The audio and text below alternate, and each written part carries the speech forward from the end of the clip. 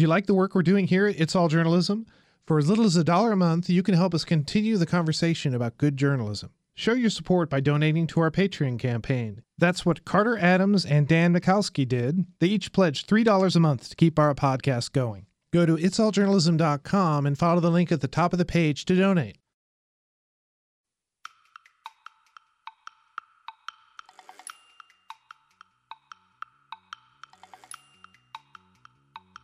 The point of journalism is to help people understand the world around them. The point of the kind of journalism I do is to help them understand what their government does and what DC does. And if they have a question and I can answer it and it's posed in a not mean way, then that's pretty cool because you didn't used to be able to really do that.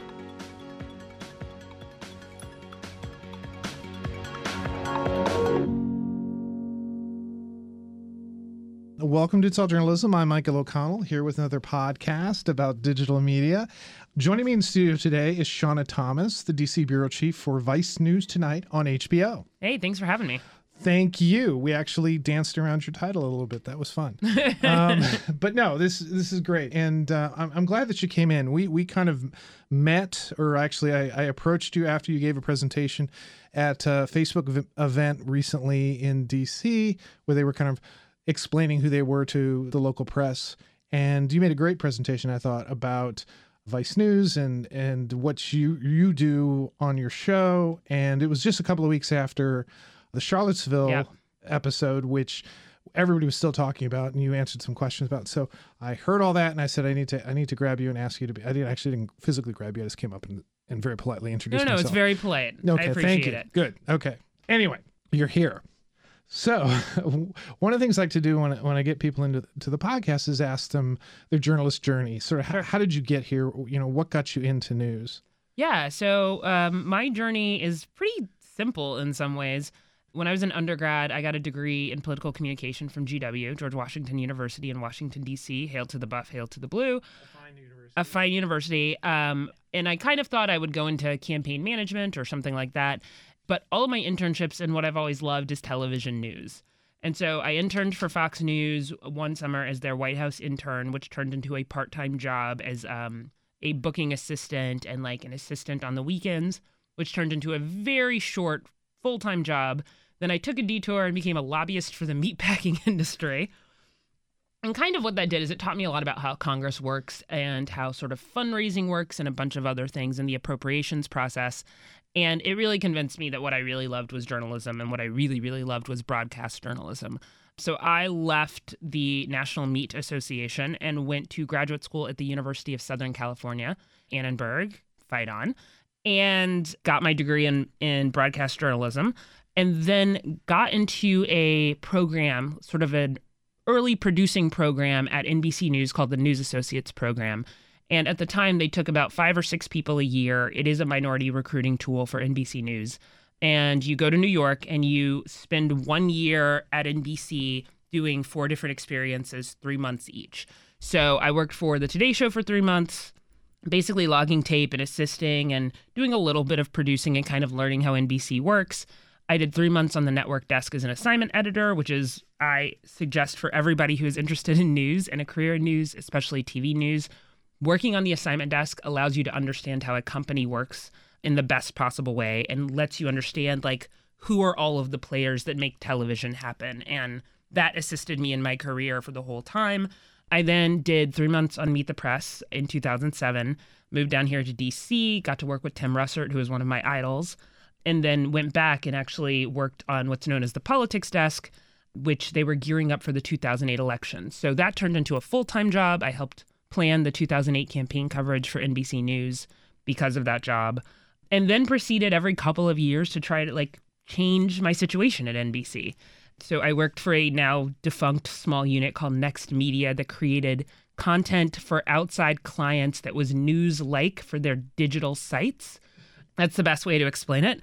And then I moved back down to DC, did Capitol Hill producing for NBC, White House producing for NBC, and then became the senior digital editor and senior producer of Meet the Press with Chuck Todd. And then after doing that for a couple of years, I went to Vice News to be part of creating a whole new news show on HBO, something I had never done. I went from the longest running show on television to a show that literally did not exist when I took the job. And so I have a couple of titles on Vice News Tonight on HBO. I am the DC bureau chief. I'm also a senior producer, and I am an occasional correspondent for the show. Okay. Well, Yeah. you ended by saying correspondent because I was going to circle back and say you got a broadcasting degree. At what point did you decide that you wanted to go in the production end, or is it something that this is kind of the way it works out? Oh, I always wanted to be a producer. In the times when I've done television, even at Vice News, it's kind of like I've fallen into it, or they needed someone or something like that. I went to USC specifically because I realized that there were some skills I did not have, and USC has a really great broadcast program. So I got there. They're like, here, pick up a camera, learn how to shoot. You don't have to shoot like the best cameraman in the world, and I never will be able to. But a prosumer camera, I know how to turn it on. I know how to focus it. I know how to shoot in the situations where it's called for. They were like, here's Avid. Learn how to edit. We're going to teach you. We're also going to teach you more about writing for broadcast, print, and online. We're going to teach you a little of online programming to try to build websites. I'm still not good at that. But it was a very, like, you have to know everything about news. You have to know how to approach everything to be able to sort of survive in this world. And USC was a great experience in you need to be like a holistic journalist. There's no such thing as a job you shouldn't be able to do to some extent. Yeah, that's the idea of, that we live in a sort of a platform agnostic world in which we're presenting news in lots of different forms. We may report one story, but it's gonna come out as a radio show. It's gonna come out as a web piece. It's gonna be video. It's gonna be whatever. And you've got to know what works on what platforms as well. So the same write-up that you put on Facebook doesn't work on Twitter, and something else you may use for YouTube isn't going to be what you actually post on your own website. So it's also learning about all of that kind of stuff too. And I think newsrooms are getting a little bit better about understanding that they are different things. In the newsroom that I'm at right now, I'm not telling any secrets out of school that, there was a point where I had to sort of convince them, no, we need to do, once the story is reported and posted on the website, that's just kind of the beginning. Yeah. Because there's lots of stuff we need to do on the other end that's going to benefit us. And I think at this point now they've come around to that. I'm not the only person who was advocating for that, but it was a learning curve. I think a lot of news organizations struggled with that. I think a lot of them are much, much better at it. They know you have to have staffs to do this kind of stuff, that reporting and writing is part of it, but also how you promote and how you utilize the internet is a full-time job. What do you like about digital news? In some ways, I like the immediacy of digital news. I also like building a television package and spending a lot of time with something and creating something beautiful. But one of the things that I loved about covering Capitol Hill and the White House was being right up there with the member of Congress or being in the room with the president of the United States and getting a lot of unfiltered information. And I know we can have a whole conversation about unfiltered information, but you get to learn something so quickly that to me is still exciting. I mean, I love Twitter. I've loved Twitter since I got on Twitter in 2007. And since I left NBC and I went to Vice News, we clearly don't have as big of a news staff as NBC News. I created text alerts from my friends who cover the Hill from their Twitter feed because in some ways that's like an AP wire for me.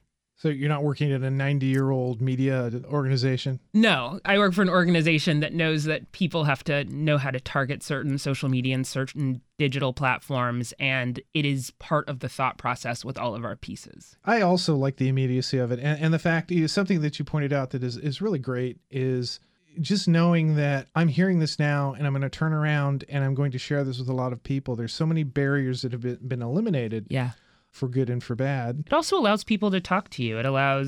Sometimes that can be very bad, but sometimes people can ask questions and you can clarify for them in real time. And the point of journalism is to help people understand the world around them. The point of the kind of journalism I do is to help them understand what their government does and what DC does. And if they have a question and I can answer it and it's posed in a not mean way, then that's pretty cool because you didn't used to be able to really do that. So as the DC bureau chief, is your main focus, is it politics? Is it covering Congress and the White House? Yes, our main focus is that, but it's also when I send my correspondents out into the world, it's trying to create pieces that make DC connect to other cities, other people. How does the federal government affect you? How do you affect the federal government? What is your responsibility in that?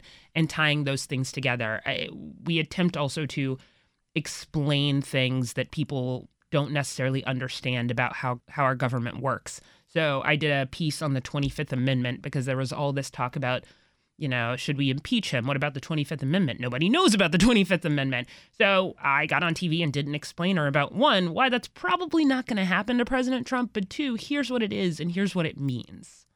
Yeah. Again, another great thing about digital media is, especially now, it used to be everybody kind of jumped on the bandwagon of let's get the news out quickly, let's push it out to as many people as we can. But I think where there's going to be a lot more growth, and I think we're beginning to see it, is in sort of the explainer realm. Yeah. With digital media, you can, I think like Vox started doing it with their wonderful explainers, where they start with like one card and they just build it out and they build it out and build it out. And a lot of people are doing that now.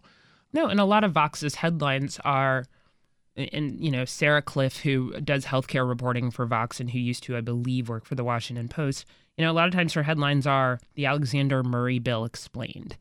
And she just does a great job of explaining what it means, what are the implications of it, and how it fits into a larger package. So how does then your show sort of fit in this environment? Because you're not too fast, you're not in the fast lane, but you're not also in the, here we are explaining everything in the world. Where do you guys fit? Yeah, so our show kind of lives in this nexus of, it is a daily show, it's 5 nights a week on HBO, but we do not feel the same pressure that, let's say, the NBC Nightly News or ABC World News feel to do something that is fully comprehensive. And some of that is we have a belief that our audience is a pretty connected audience. This comes from the fact that it's on HBO. And so the major headlines of the day, they've heard about. And they may have read something about, and they got a text alert about something, or they subscribe to a newspaper, or they're just on their computers all day long.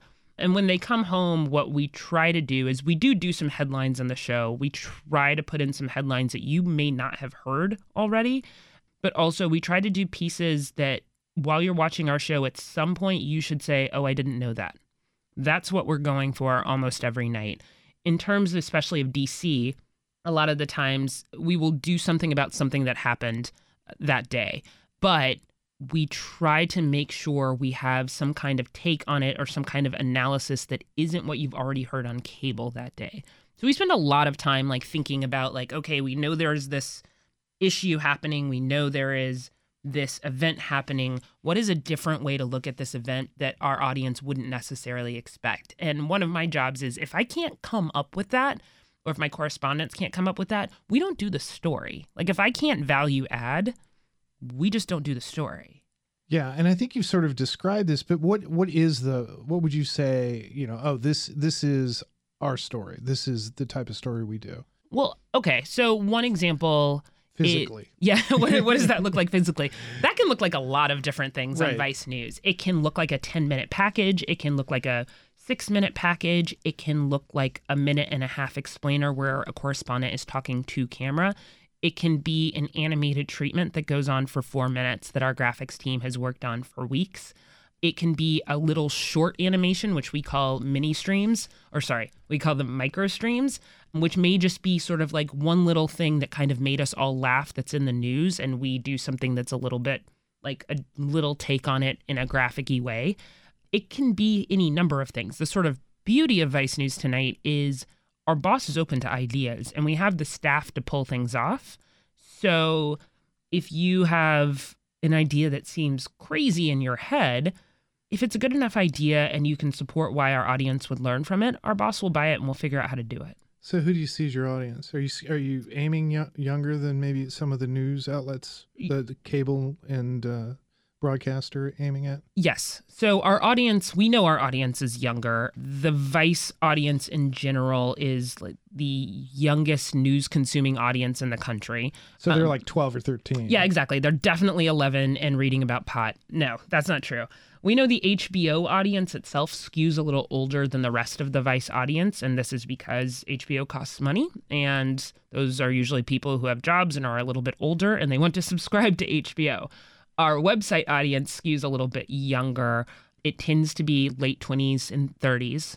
The HBO show tends to be in the 40s and then older. And one of the funny, weird things we learned about Vice News Tonight that nobody expected, including HBO, was people actually go home and watch it at 7:30 in real time. And I giggle about this because we talk about, the CBS Evening News, and it's on at 6:30 p.m. Eastern Time. And no one is home at that point, and no one actually watches it in real time.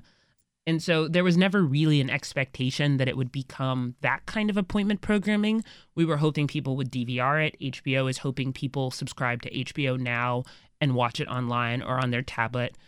And people do, but they also watch it at 7:30, or sometimes they watch it slightly time delayed at 8 o'clock on their DVRs. And it was just not something we expected. So when does the new show drop? It airs 7:30 p.m. Eastern Time on HBO. Does it air live? No, depends on your definition. Live-ish. Depends on your definition of live. Okay. So because the show. No, I need a real answer. No. I can give you a somewhat real answer.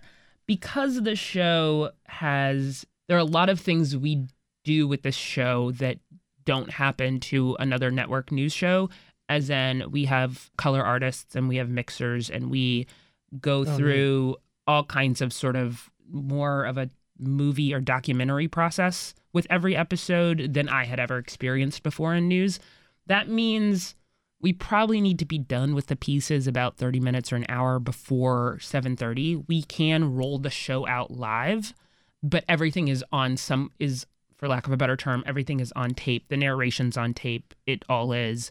But sometimes we roll it out at 7:30 from our control room in Brooklyn to HBO, and then HBO puts it on TV. We try to actually get it out earlier. That is kind of cool. So let's talk about the life of a story. Yeah. You have an idea for a story. When does that appear? When do you sort of put it into the system and get the production going so that it becomes a wonderful Vice News story? Yeah. So tonight. It really depends on how fast the story needs to go out into the field. We have an every 2-week meeting where the politics team has a pitch meeting with our executive producers. And those are usually for like longer form stories, stuff where we think we're going to run at least 6 minutes, if not more. And in that, each correspondent and producer gets to basically support their pitch. If it gets green lit, then usually it's like, okay, get something on the schedule now, get everything booked. They have an idea of the characters they want to talk to before they get to that point. From sort of shooting an entire story to actually airing really just depends on the story and how long it takes to shoot and how many elements there are and how many places they need to travel. There is not a guidebook for it because each story is different. I know it's not a great answer, but it's true. I would imagine the flexibility. You probably really like the flexibility that we can stretch if we need to stretch, or that we can let's pile a bunch of stuff on top of each other because they'll work better together. Oh, totally. Around. I mean, I think one great example is 2 members of my team did this piece about Chicago gangs, and that's not exactly how it started. What it started as was a piece about a promise that one of Trump's advisors during the campaign, who then was coming to the White House, Pastor Darrell Scott, made to Trump in a meeting very early on once Trump took office. And it was about, the gangs would love to meet with you, President Trump. They, want to figure out a way out of the sort of violence that's happening in Chicago. I've talked to them. They want to do something with the President of the United States. And my team sort of looked at this and I looked at it and we were like, has he really talked to the gangs in Chicago? Let's go find out. And what we did was the different factions in Chicago, we talked to them, the kind of people you talk to when you want to try to communicate with the gangs. All of them were like, well, Darrell Scott has reached out to us, but we haven't heard anything about the president talking to us. And it became this sort of like long tail where we unwound how Darrell Scott got to that moment at the White House where he said that and what he actually meant. And then as we started to unwind that, we were like, this story is longer and bigger than we thought it was. And then made connections with some of the gang community in Chicago and went and talked to them about, what would they want to tell the president? And 2, has anyone talked to them about talking to the president? And they were like, heck nah, no, of course not. And the juxtaposition of also these meetings, like they kept trying to make these meetings in Chicago with Daryl Scott. They kept falling through. We were there every time something fell through, until finally there was a meeting of some Chicago leaders and Daryl Scott at a hotel that was across the street from the White House. And we were there for that. There were no gang members there. There was no President Trump there. There was just talking with people who, some of which have a vested interest in Chicago, some of which probably don't, but probably nothing was going to happen because of that meeting. That was a piece that we thought about getting on at multiple points. We ended up spending months on it. And we're like, oh, when they finally had that meeting in D.C., now we're done. Now we're done with the piece. We took it from start to finish. And in between, you saw how hard it is for those gang members in Chicago. Then we were ready to do it. And it ended up being, I think, an 11 or 12-minute piece that we aired. Now, that's a long piece for you guys. That is a long piece, but I hear tomorrow night we're going to do a 10-minute piece on migrants on boats. So the piece that you described, do you think that that's a typical story in a typical world, or is this something that's a type of story that's unique to this administration? I think it's a type of story that's unique to this administration. I think in previous administrations, someone might have had that thought in a meeting with the press in the room, but they may not have said it out loud because they may not have been sure they could follow through. There may have been a point where somebody just bailed and said, yeah, this is not going to happen. Yeah, or just that you wouldn't present something to the president, I feel, in other administrations, publicly especially, if you did not think this was something that was going to happen. I covered the Obama administration. I was working in news under the Bush administration, but I didn't cover it closely. There were just protocols about what members of a White House staff or even advisors to a White House staff would say in public, because you never want to embarrass the president of the United States. Yeah, there wasn't a lot of talk in the Obama administration. No. Yeah, was pretty. They were a pretty good job of controlling their message. Yes, they did. To the detriment of the press, sometimes just made our jobs that much more challenging. It made our jobs more challenging. Not that this administration is not challenging in its own way. But I don't think any White House actually likes the press that much, but I do think they tend to respect the First Amendment and they respect the job the press is doing.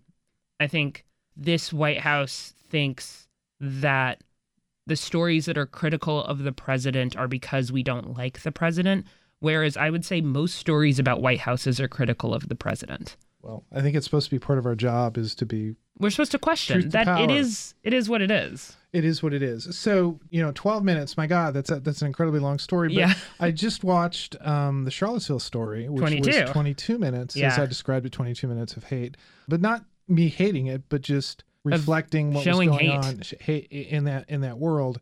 Let's talk about that story. Sure. Let's talk about it backwards. What impact did that have on you guys? I think it made a lot of people in the country know that Vice News has a television show 5 nights a week on HBO when they did not know it before. It really was, it was insane how that flew around the internet. And one of the things, we were sort of talking about tactics on the internet and tactics on social. And one of the things we decided to do with that episode, which we do not do with every episode, is we release the entire episode for free online, like on all platforms, YouTube, Facebook, Twitter, like we just put it out there. And some of that was because we knew by the end of the day as we were crafting that piece that what we had on our hands was something that a lot of people don't get to see. And it was chilling and it made you think and it made you a little bit scared about the country and that it was worth getting as many eyeballs on it as possible. Did I think 40 million people would watch it?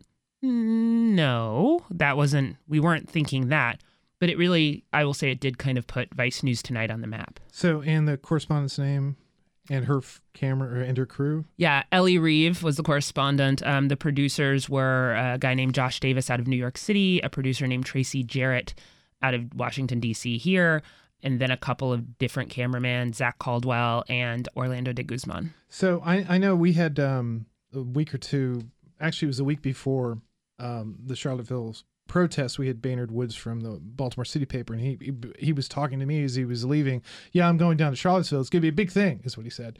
That's the way he talks.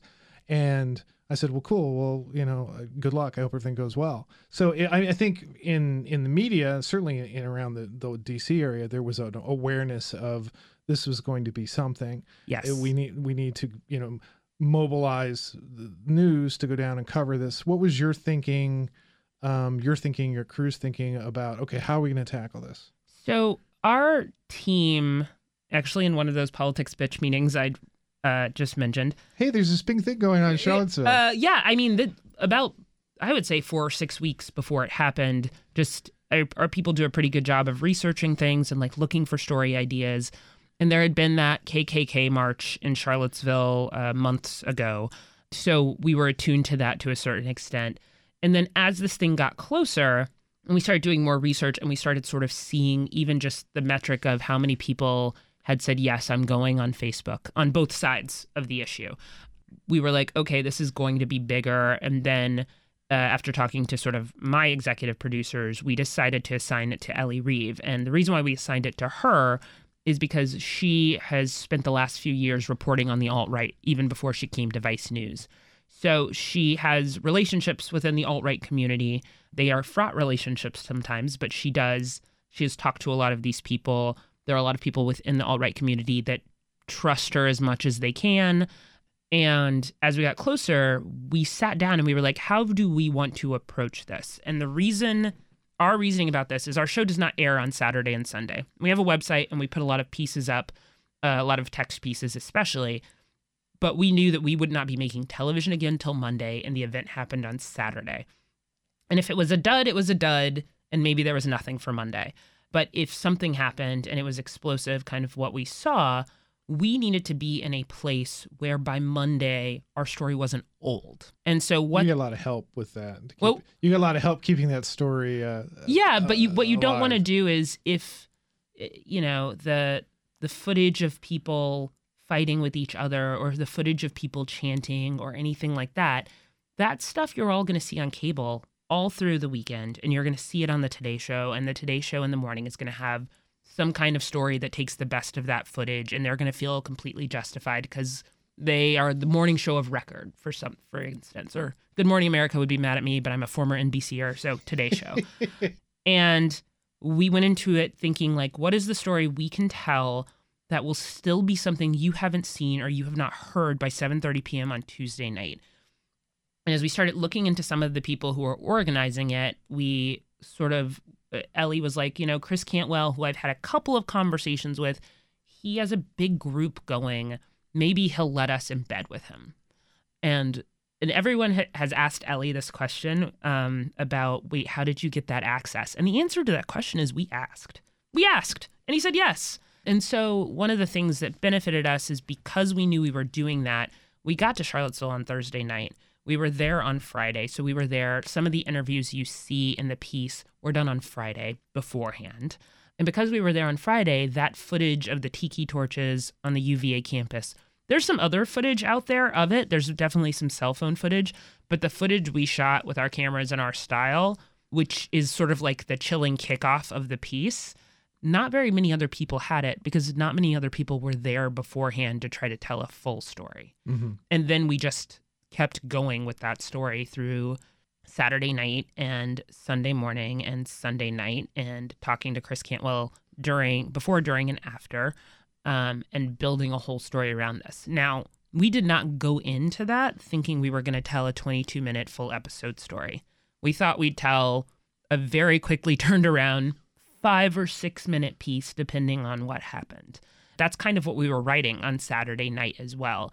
And one of the things I love about Vice News and that I love about my boss, Josh Tarangel, is I had been working with the producer on the script sort of remotely, and the producer had gone in and was working with an editor and sort of putting the best moments together and scripting and kind of working in tandem very furiously because we were going to get something on air on Monday. And around 8 p.m. that night, my boss went into the office and looked at what they had done. And he called me around 8:30 and he said, here's the deal. I think we're going to do the full episode. They've got the stuff. The story is there. The structure is there. I don't know if we will pull off editing a full episode by Monday night.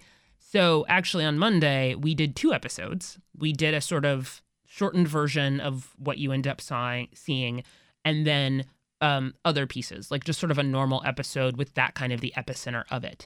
And it really became, we worked on both episodes until about 5 o'clock. And at that point, we wouldn't have been able to get to like the colorists and mix artists. You couldn't have done both of those episodes. So we just were like, you know what? We're going to finish that 22-minute episode. And it was full speed ahead to get that on television. Yeah. And it's quite a package. It's riveting from minute 1 all the way to minute 22 to the very end. And for a lot of different reasons. I think certainly because of the subject. The access that she had was amazing.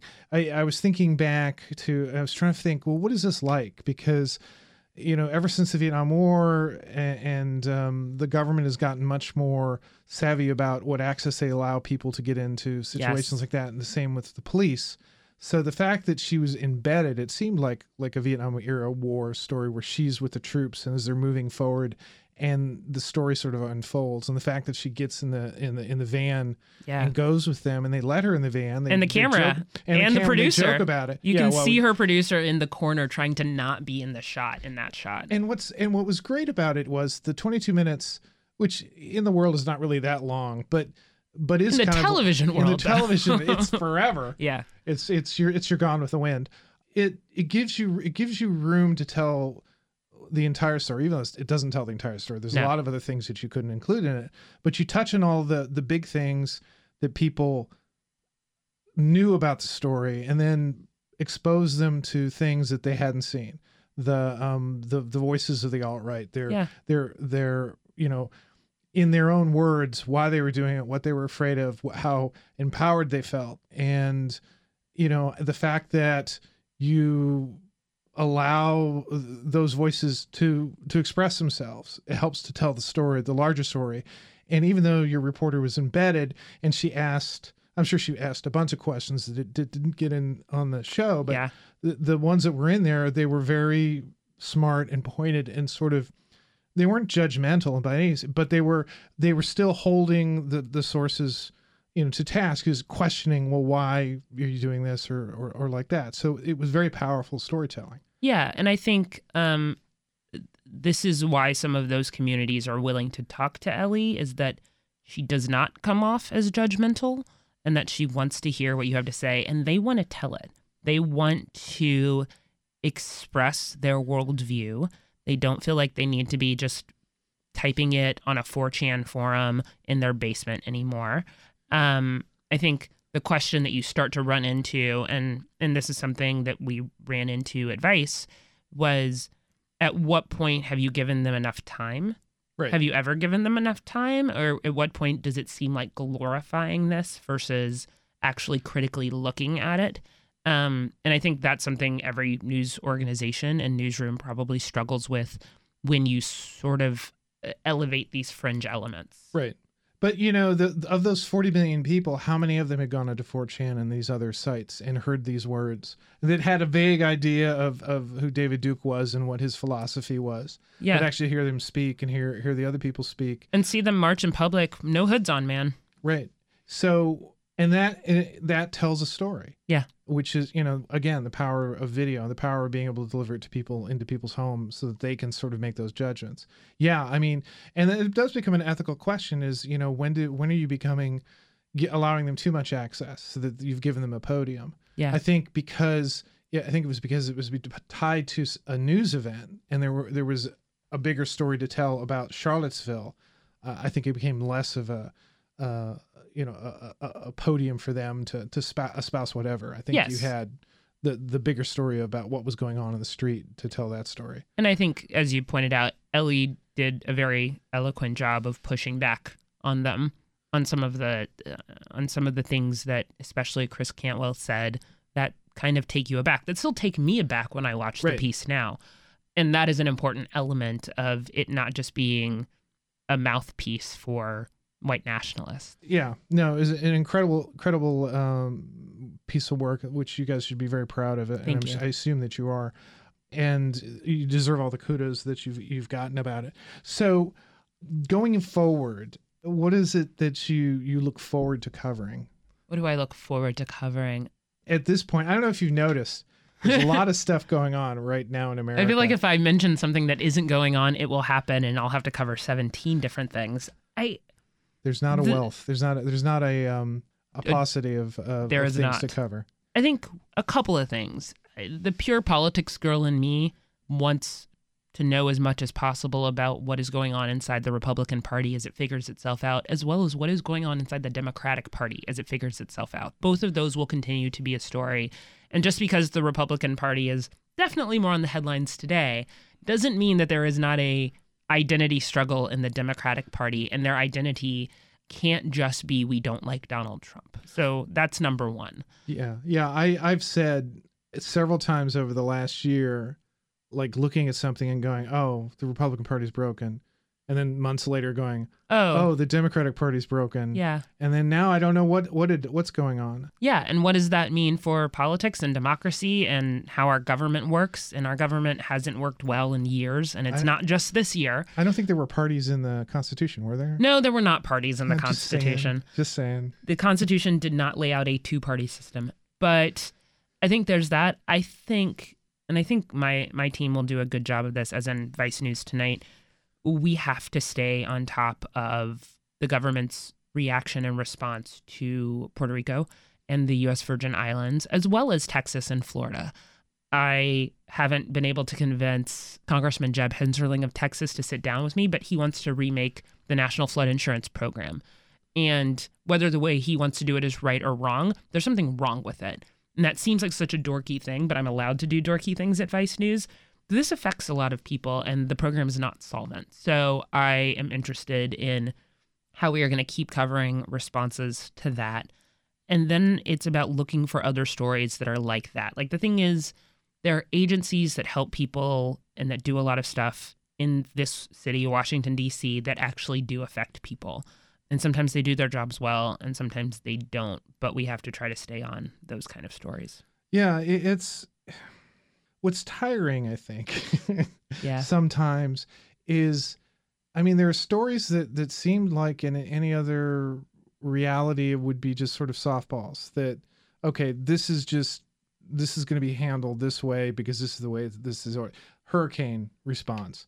Oh, FEMA goes in. The Army goes in, these things go on, the president comes on and says something, we're going to do this, he signs some emergency orders, blah, blah, blah, everything goes on. But everything seems so fraught. It is fraught, and some of that is because of President Trump's Twitter feed. But also, here's the deal, not everyone from Hurricane Sandy has gotten paid out yet by the federal government or their insurance companies. So there is something wrong in the system. Right. Oh, yeah. No, I'm not saying that by any means that somebody should get off the hook for not doing their job. But we get distracted very easily by what President Trump is saying that is tangential to that thing we are trying to cover.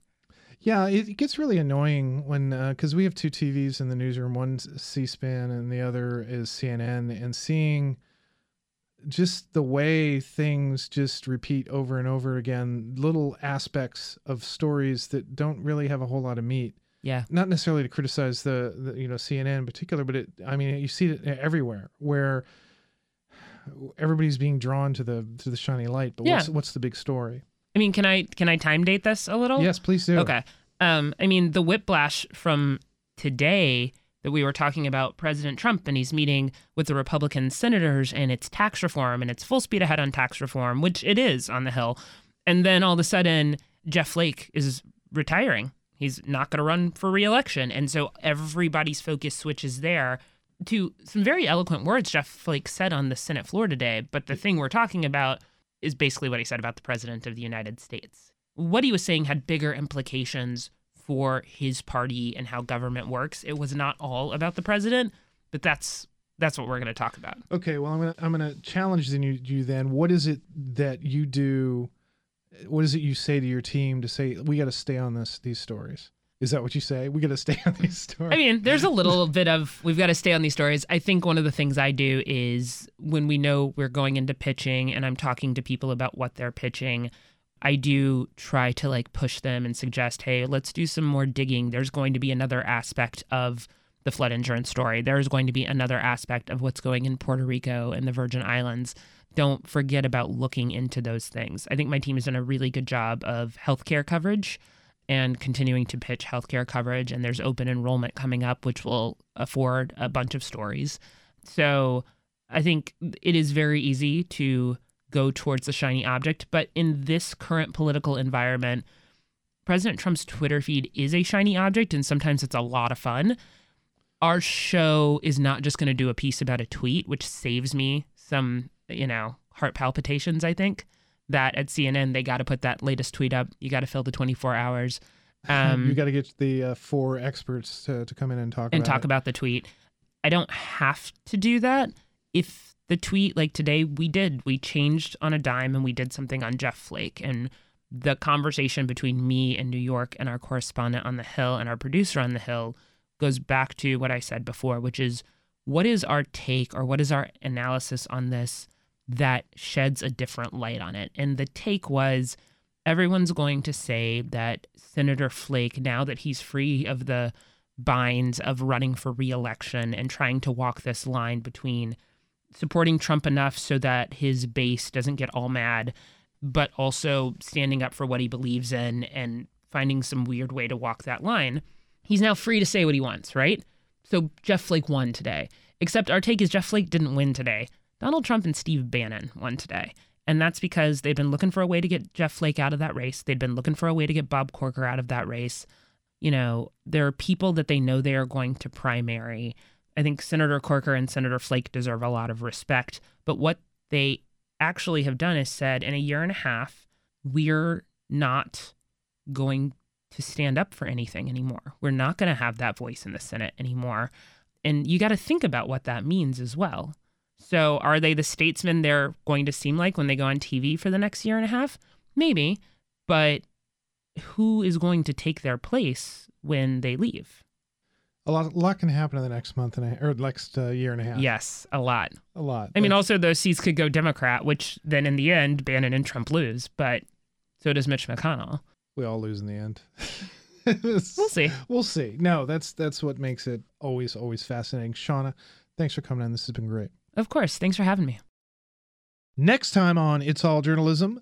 And in that realm, we're looking at things that the audience could type or talk with. So somebody who comes to Quartz or another media organization. But we're also looking at bots that journalists can type or talk with to help them do their jobs. Join us next Thursday, Thanksgiving Thursday, when I talk to John Keefe. He's the head of Quartz's Bot Studio, and we talk about bots that can help you tell your news stories better.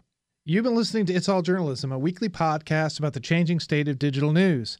Find out more about us and download past episodes at itsalljournalism.com. You can also find our podcast episodes on Apple Podcasts, Stitcher, SoundCloud, Google Play, and Podcast One. It takes a lot of people to put together an episode of It's All Journalism. Nicola Grisco is our producer. Amber Healy provides our web content. Nick Dupre provided our theme music, and I'm your host, Michael O'Connell. Do you like the work that we're doing here on It's All Journalism? If you do, why not contribute to our Patreon campaign? Go to our website, itsalljournalism.com, and follow the link at the top of the page to find out how you can help support our podcast. It's All Journalism is produced in partnership with the Association of Alternative News Media. Thanks for listening.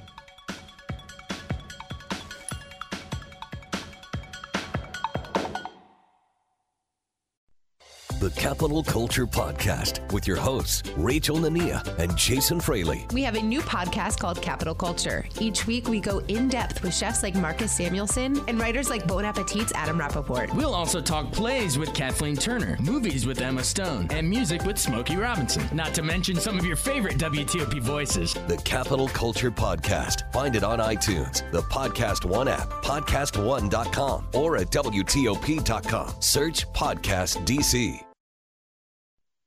The Finish the Game podcast with your host, Sean Alexander. Draw play to Sean, across the 10, the 5, touchdown Seahawks. Hey, this is Sean Alexander, NFL MVP. Check out my podcast, Finish the Game, where I discuss sports and life lessons helping you become an MVP. The Finish the Game podcast. Find it on iTunes, the Podcast One app, podcastone.com, or at WTOP.com. Search Podcast DC.